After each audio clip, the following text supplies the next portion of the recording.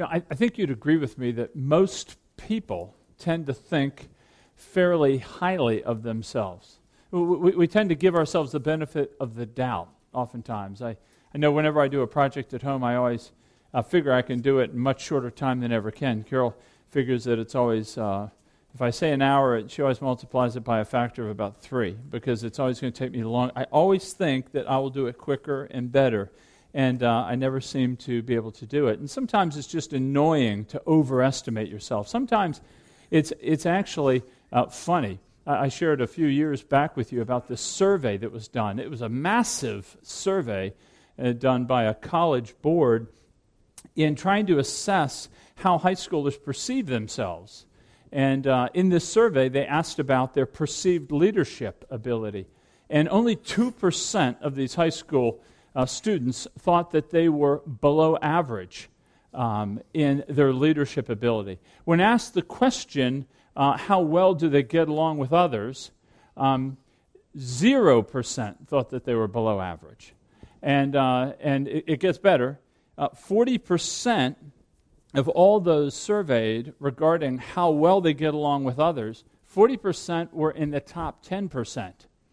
It even gets a little better. 25% of that group felt they were in the top 1% of being able to get along with people well. We definitely tend to overestimate ourselves, our capacities.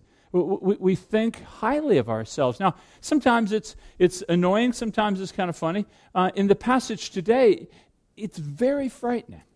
It's very dangerous to not perceive oneself correctly. Now, we're at the end of the sermon, so Jesus is giving these warnings. These are really applications that he's applying to us now.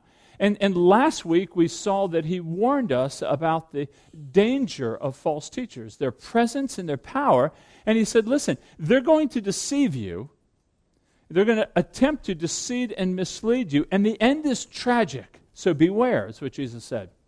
Well, today, it's even starker because he says, don't be self-deceived.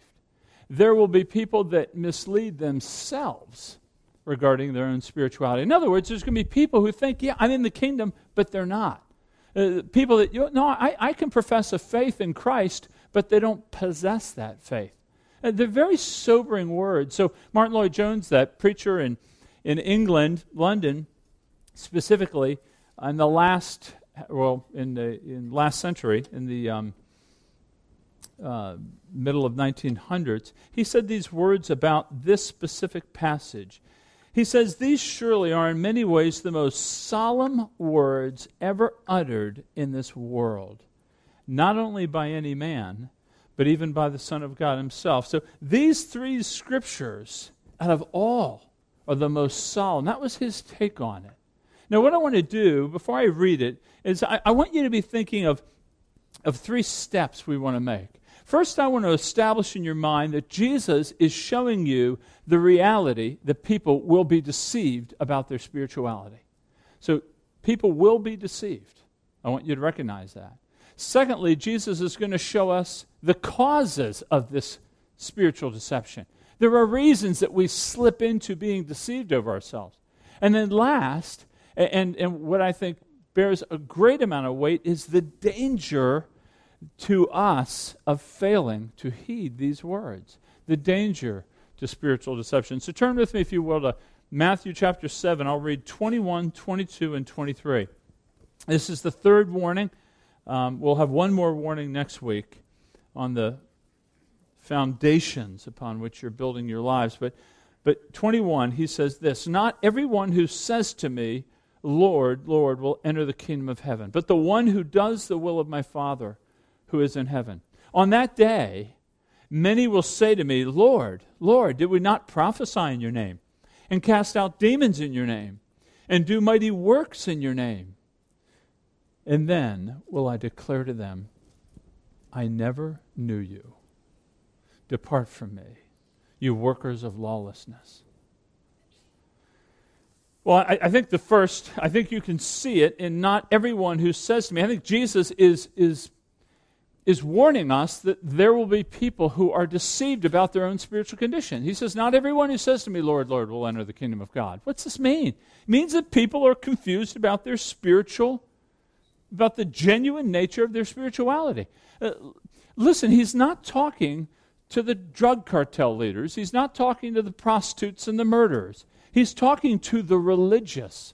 He's talking to the Pharisees and those who are professing to follow God. He's saying, not everyone who says to me, Lord, Lord, not everyone who makes a profession of me will enter the kingdom of heaven. And get this, he says, on that day many will say to me. So it's not a precious few that are deceived. He says there are many. The many that will enter the wide gate and the many that will travel down the broad road are the many that will be deceived. There are many.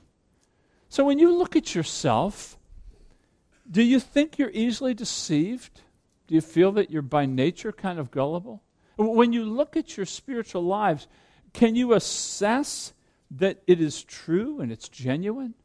And upon what do you base a confidence that you have? If you ask your spouse or a good friend of yours, hey, do you see genuine faith in me worked out in life? What would they say? Perhaps some of you are even wondering why I'm barking up this tree. Maybe we shouldn't even do this kind of navel gazing. Maybe we shouldn't even examine ourselves like this. Although, as Luke shared at the beginning of the service, Paul is very, very clear. In 2 Corinthians 13, he says, examine yourselves. Test yourselves to see if you're in the faith. Unless, of course, you fail the test, he says. It's a serious issue. There are people that feel that they're converted, but they're not. They will call themselves a Christian, but Jesus on that day renders it, you got it wrong. He's raising the possibility, I would say the reality, that there will be people deceived in the church over their spiritual position. Perhaps that applies to some of us.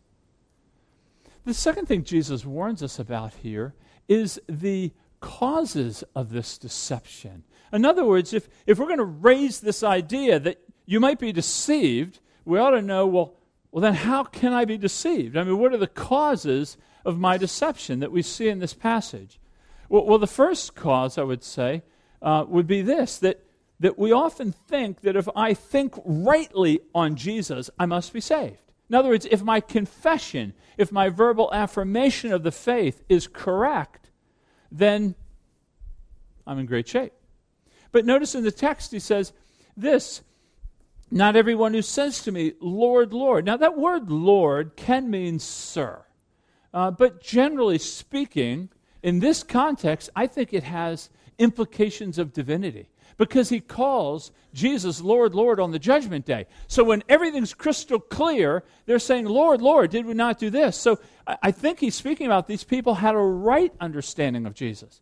They had a good theology. They had a right orthodoxy. These people that were deceived. What I'm saying to you is that I think this is showing us that there can be people who have the right Christian vocabulary, they have the right theology, they have an orthodox doctrine, they know the creeds, they can repeat the creeds, and yet they're strangers to God. Now, this shouldn't take you by surprise. Why? Well, because the demons recognized Jesus in the Gospels before the disciples did. Or in the book of James, he says, hey, the demons believe and they shudder. And they shudder, but they're not part of the kingdom of God. Now, please don't hear me for a minute saying that a profession of faith or a verbal affirmation of Jesus is unnecessary. I'm not saying that at all. It is necessary. I would say it's essential to have a correct understanding of Jesus Christ that you profess. And Paul says this, right? In Romans chapter 10, he says, if you confess that Jesus is Lord with your mouth and you believe in your heart that God raised him from the dead, you'll be saved. So a verbal affirmation, a belief in the glory of Christ that you can verbally give is essential to salvation, but it cannot be alone. In other words, a profession of faith without the moral obedience that flows from him being the Lord is where we are deceived.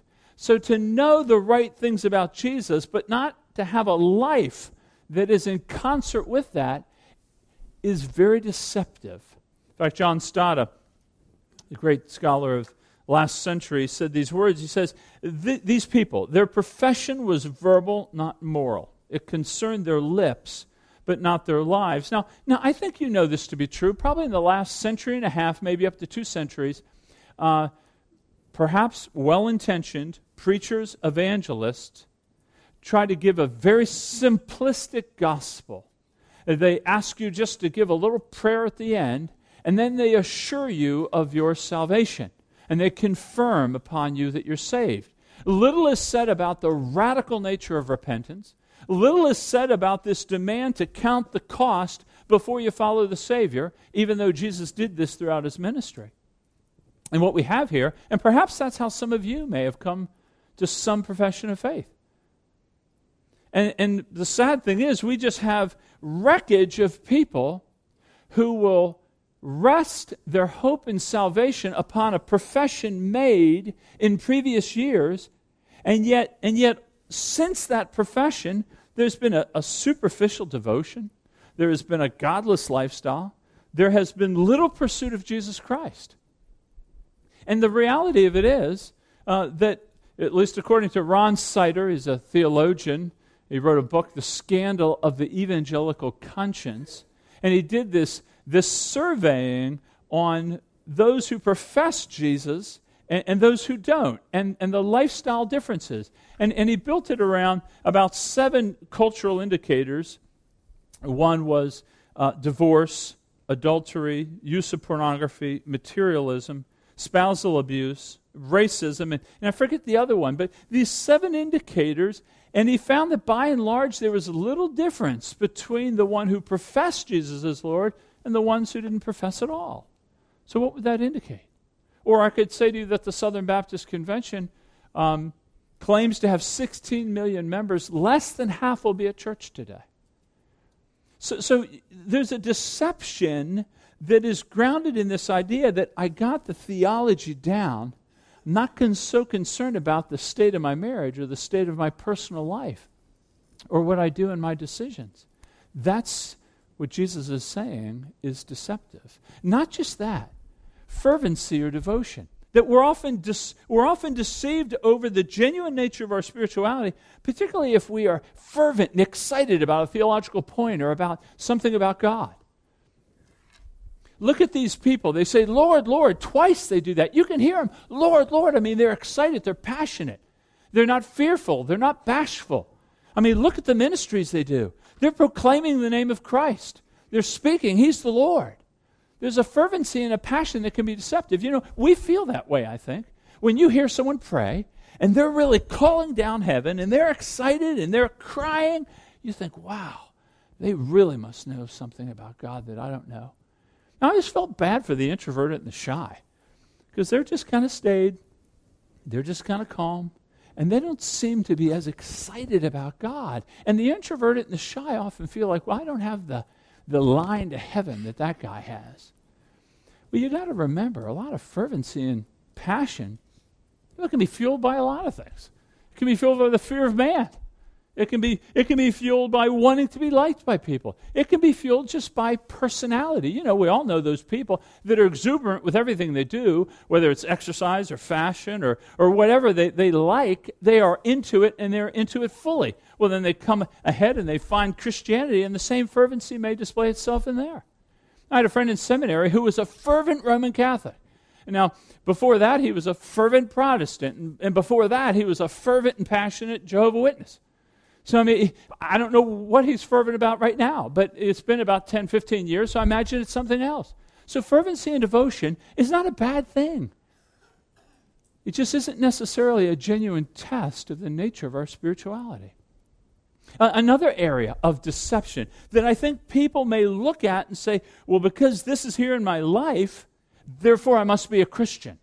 And that is Christian activity, going to church, going to prayer meetings, doing things.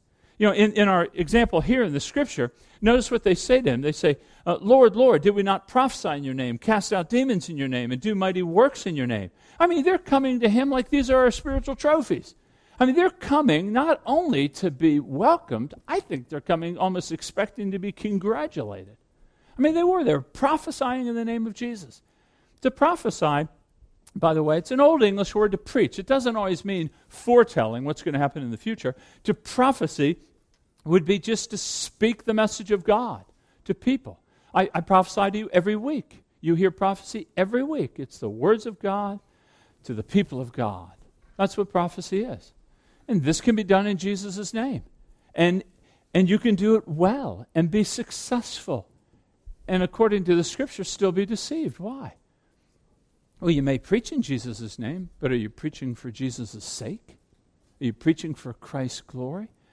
You know, Robert Murray McShane, if you remember, I did a mission biography or a biography on him a number of years ago. He was a very godly man, a Scottish man, died very young, used very much of God. He had a humility that they said when he'd enter the pulpit, people would begin to weep before he preached. I mean, he had a tremendous impact on the Scots when he was alive. But here's what he writes in his diary about his own soul when he preached. This is recorded in June 19. He says, "Wet morning, preached at Dunipace to a small audience on the parable of the tares. I thank God for that blessed parable.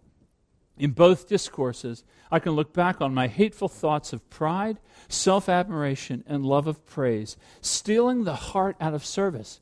You can preach in the name of Jesus and do it all for your glory." He writes just a few weeks later on July 8. He said, "Since Tuesday I have been laid up with illness, set once more by a season to feel my unprofitableness and cure my pride." Here's what he writes, "Today, missed some fine opportunities of speaking a word of Christ. The Lord saw how I would have spoken as much for my own honor as his, and therefore shut my mouth.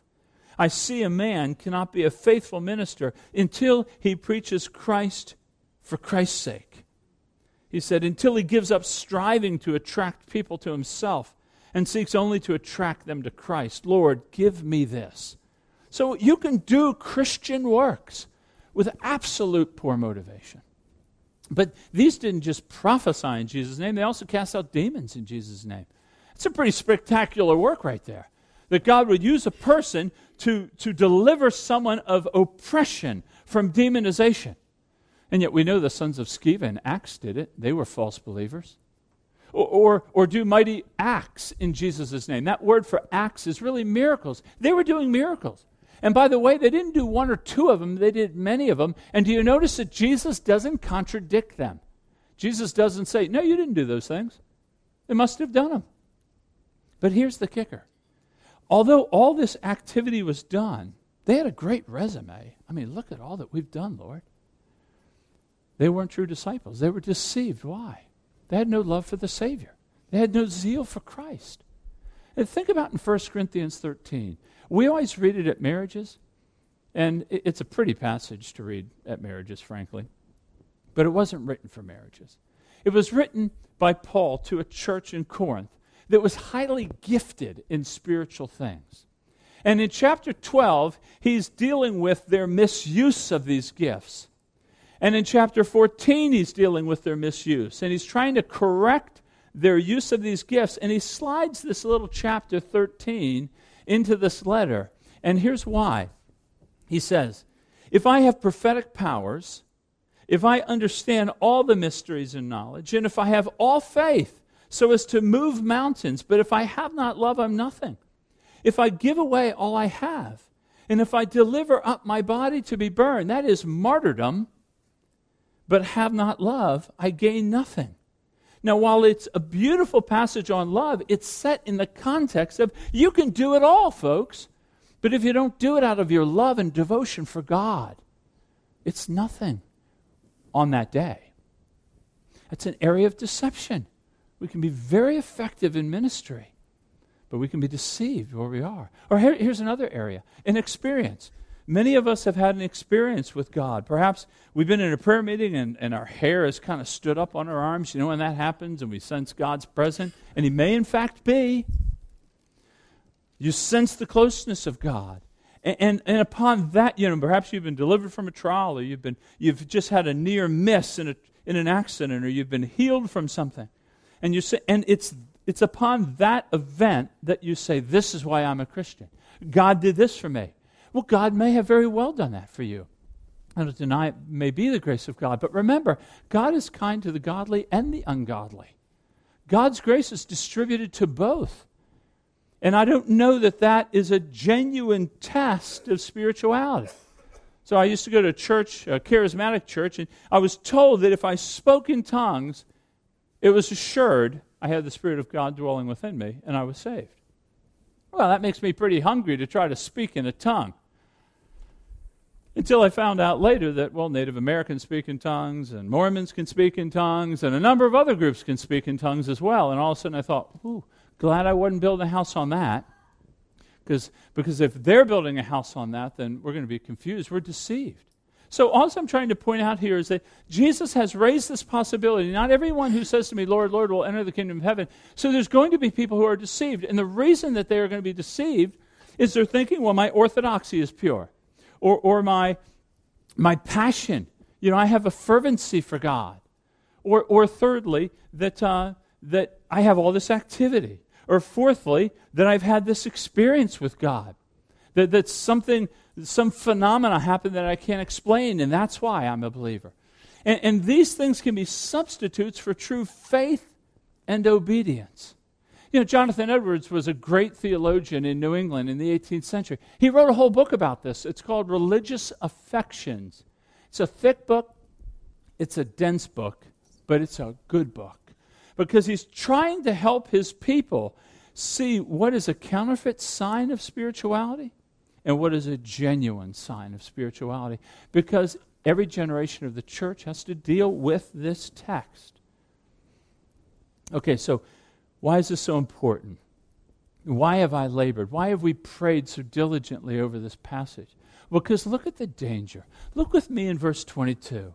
So I've raised up the possibility. I've shown you the causes. Now look at the danger. He says, on that day, many will say to me, Lord, Lord, did we not prophesy in your name and cast out demons in your name and do mighty works in your name?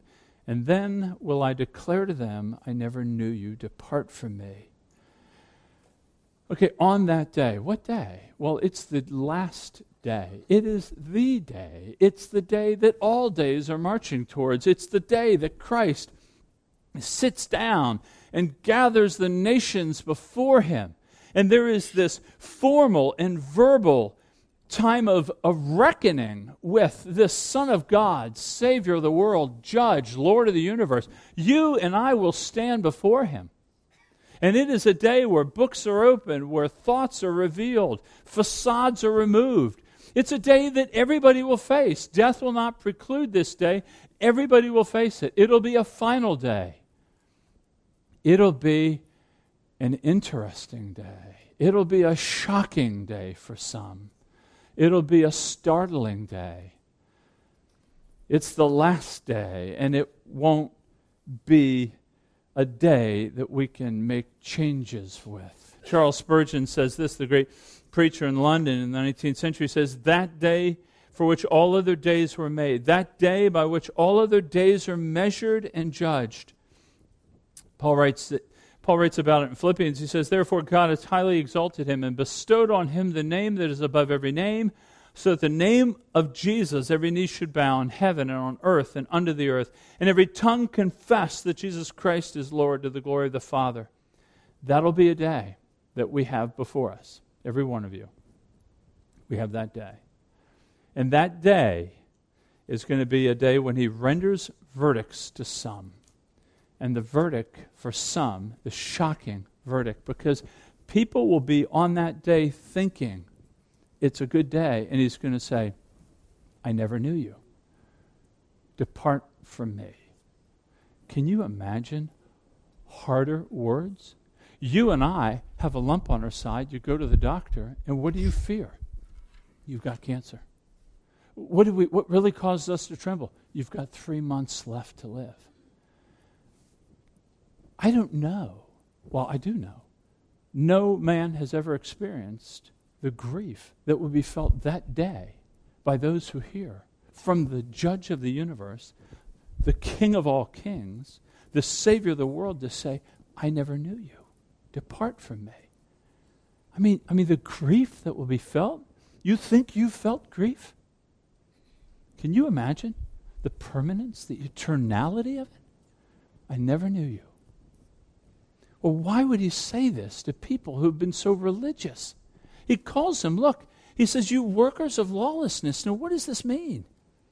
Again, we're not talking about the pimp and the prostitute and the drug dealer. We're talking about religious people. How can they be workers of lawlessness? Well, do you remember at the beginning of the sermon in Matthew 5:17 where he says, unless your righteousness surpasses that of the Pharisees, you will not enter the kingdom of heaven? That's what we're talking about. And then Jesus proceeds to begin to explain what this righteousness is. And he says, you've heard it said, quoting the Old Testament, but I say to you. And Jesus begins to lay out this law of love. And he begins to explain how he's calling those in the kingdom to live. It's according to the words of Christ.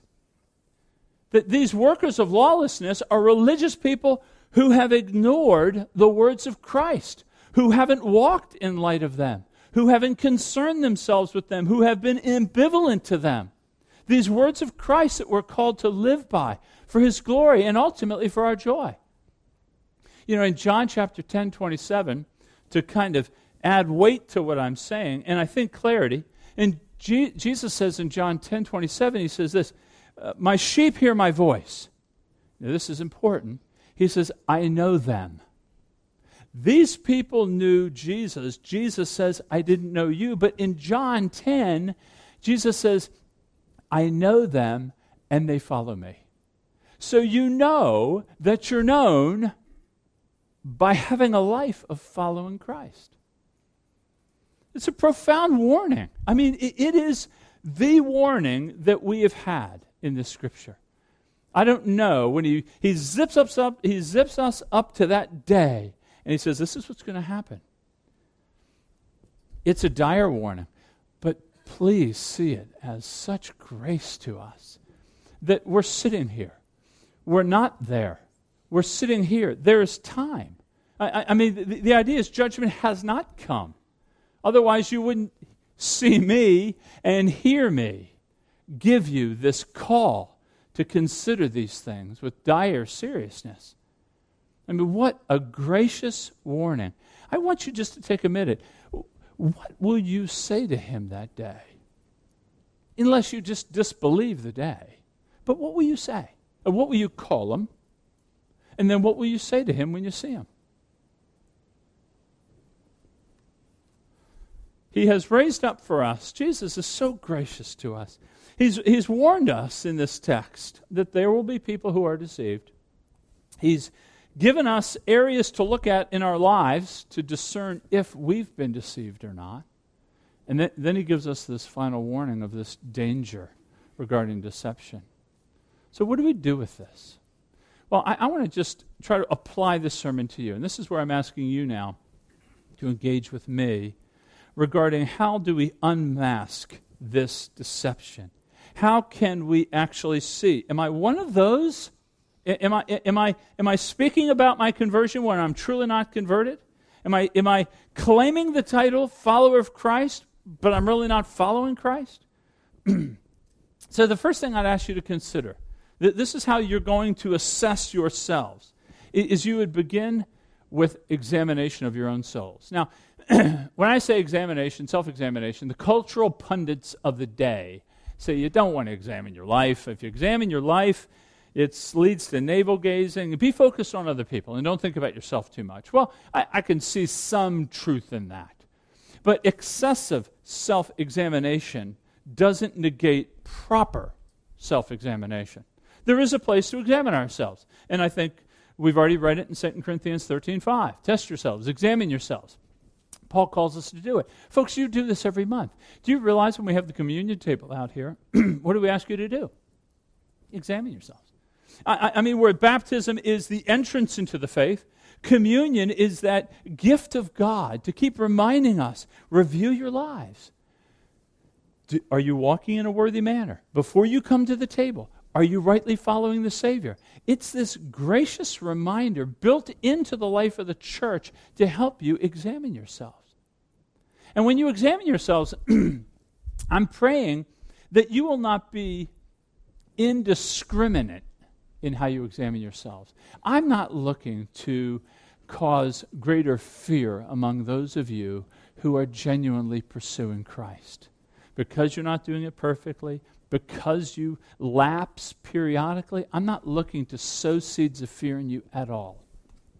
I'm just looking to sow into you the practice of examining your life before God. And I would encourage you to pray about this examination. Ask God for wisdom. Folks, I don't remember half my sins. Do you realize that? I couldn't, if you gave me the time, I don't remember half of them. I mean, I need God's help. Am I rightly looking at life? Am I self-justifying? Am I excusing myself? I get into a conflict, and immediately my first response is what they did wrong and what I did right. And so I've got to stop and recognize that. God, help me. In fact, in Psalm 139, David prays, search me, try me, see if there is any wicked way in me. So we ask God. But I'd also encourage you in this self-examination, ask one another. I know this is mind-bending to some of you, that you would actually invite a person to examine your life with you. I mean, we are so private, and the walls are so high, and we would never put ourselves into the care of another person to say, well, there are a couple things that I want to point out. I mean, my goodness, it's like giving them the keys to the treasure box. But we need to do it. Why? Well, because of the deceitfulness of sin. In Hebrews chapter 3, the writer says, exhort one another every day, as long as it's called today, that none of you may be hardened by the deceitfulness of sin. Obviously, the implication is you and I can be hardened. And what I mean by hardened is we become dull to it. We don't see it as it really is. And so we need one another to exhort us to walk in a manner worthy of the gospel. So examine yourselves. Examine yourselves and examine your life of faith. That's really the next step, is to exercise faith. Test your faith. That's the second thing. So unmasking deception is by examining ourselves and particularly examining our faith. Notice what he says at the beginning. He says, not everyone who says to me, Lord, Lord, will enter the kingdom of heaven, but the one who does the will of my Father who is in heaven. Now, clearly, those who do enter the kingdom have done the will of the Father who is in heaven. So what is the will? That's the $10,000 question. If I can just say, Lord, Lord, not get in, but those who do the will of the Father get in, well, I want to know what the will of the Father is. So what is it?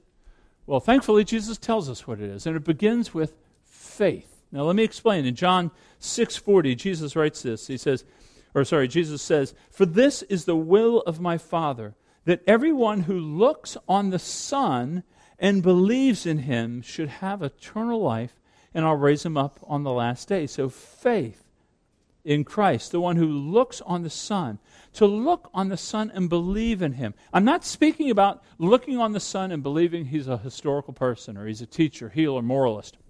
Not saying that. To look upon the Son is to believe that he is the unique Son sent by God to deliver us from sin.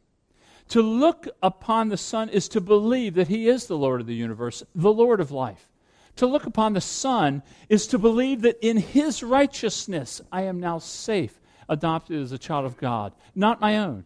To look upon the Son is to believe that by his life of perfection, his death, burial, and resurrection, that I've been reconciled to the Father.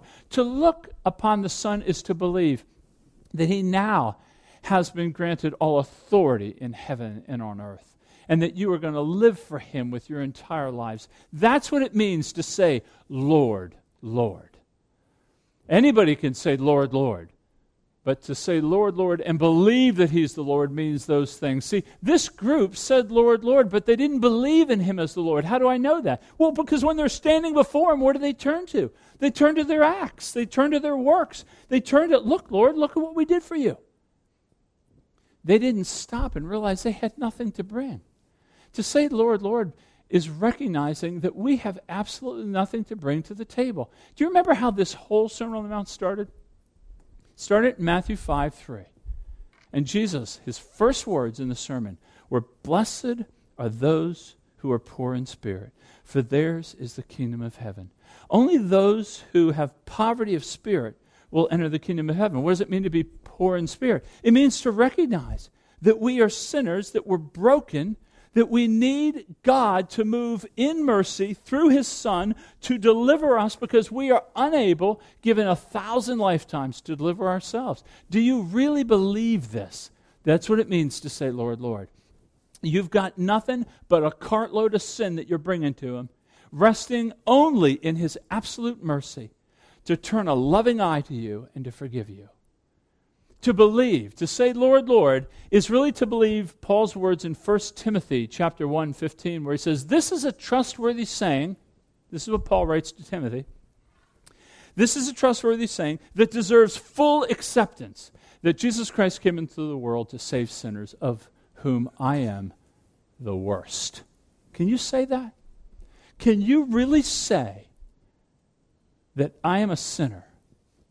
And when you look at yourself, be aware of how desperately you need this King to come and deliver you.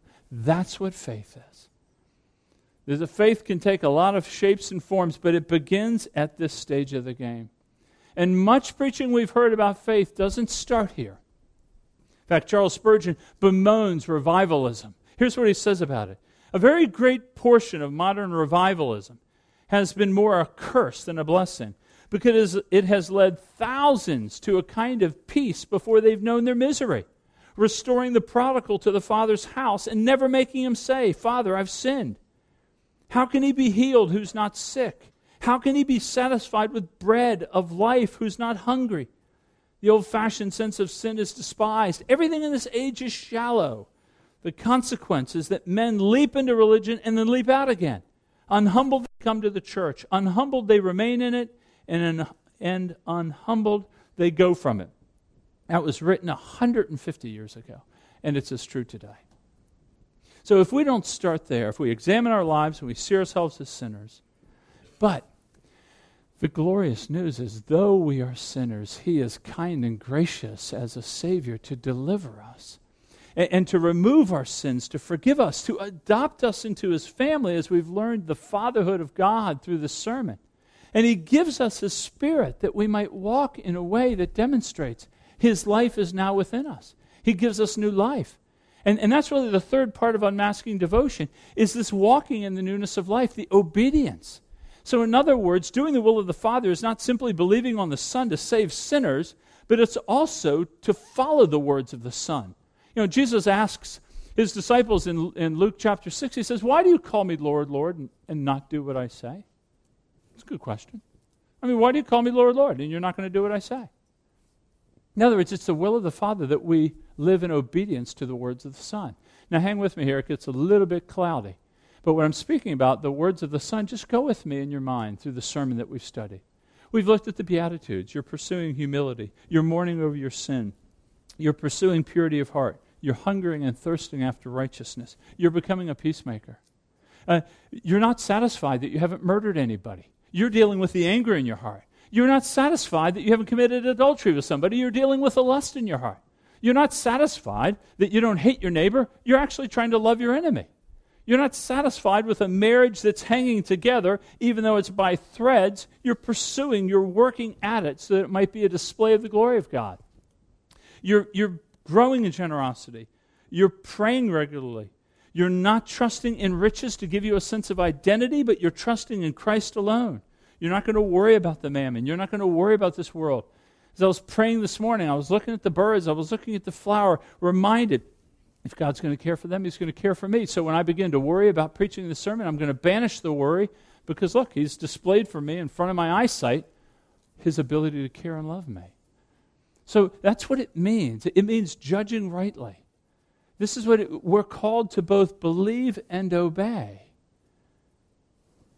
So it's not just saying, Lord, Lord, it's doing life as if He is the Lord. Now, I realize in your mind this raises up some perhaps contradiction. Well, hold it now. I thought it was by grace. I didn't think it was by works. And let me just tease out that relationship just for just a minute, because it's a tender relationship. It's not a relationship in conflict. It's a tender relationship. We are saved. The basis of our salvation is by grace alone, in Christ alone, through faith alone. But the evidence of that salvation is meted out through your obedience to Christ. In other words, obedience doesn't preclude faith. Obedience flows from faith. In other words, John Calvin said, faith alone saves, but faith that saves is never alone. It's always married with works. It flows out of it. In fact, D.A. Carson, a modern-day New Testament scholar, said this, to show you the relationship.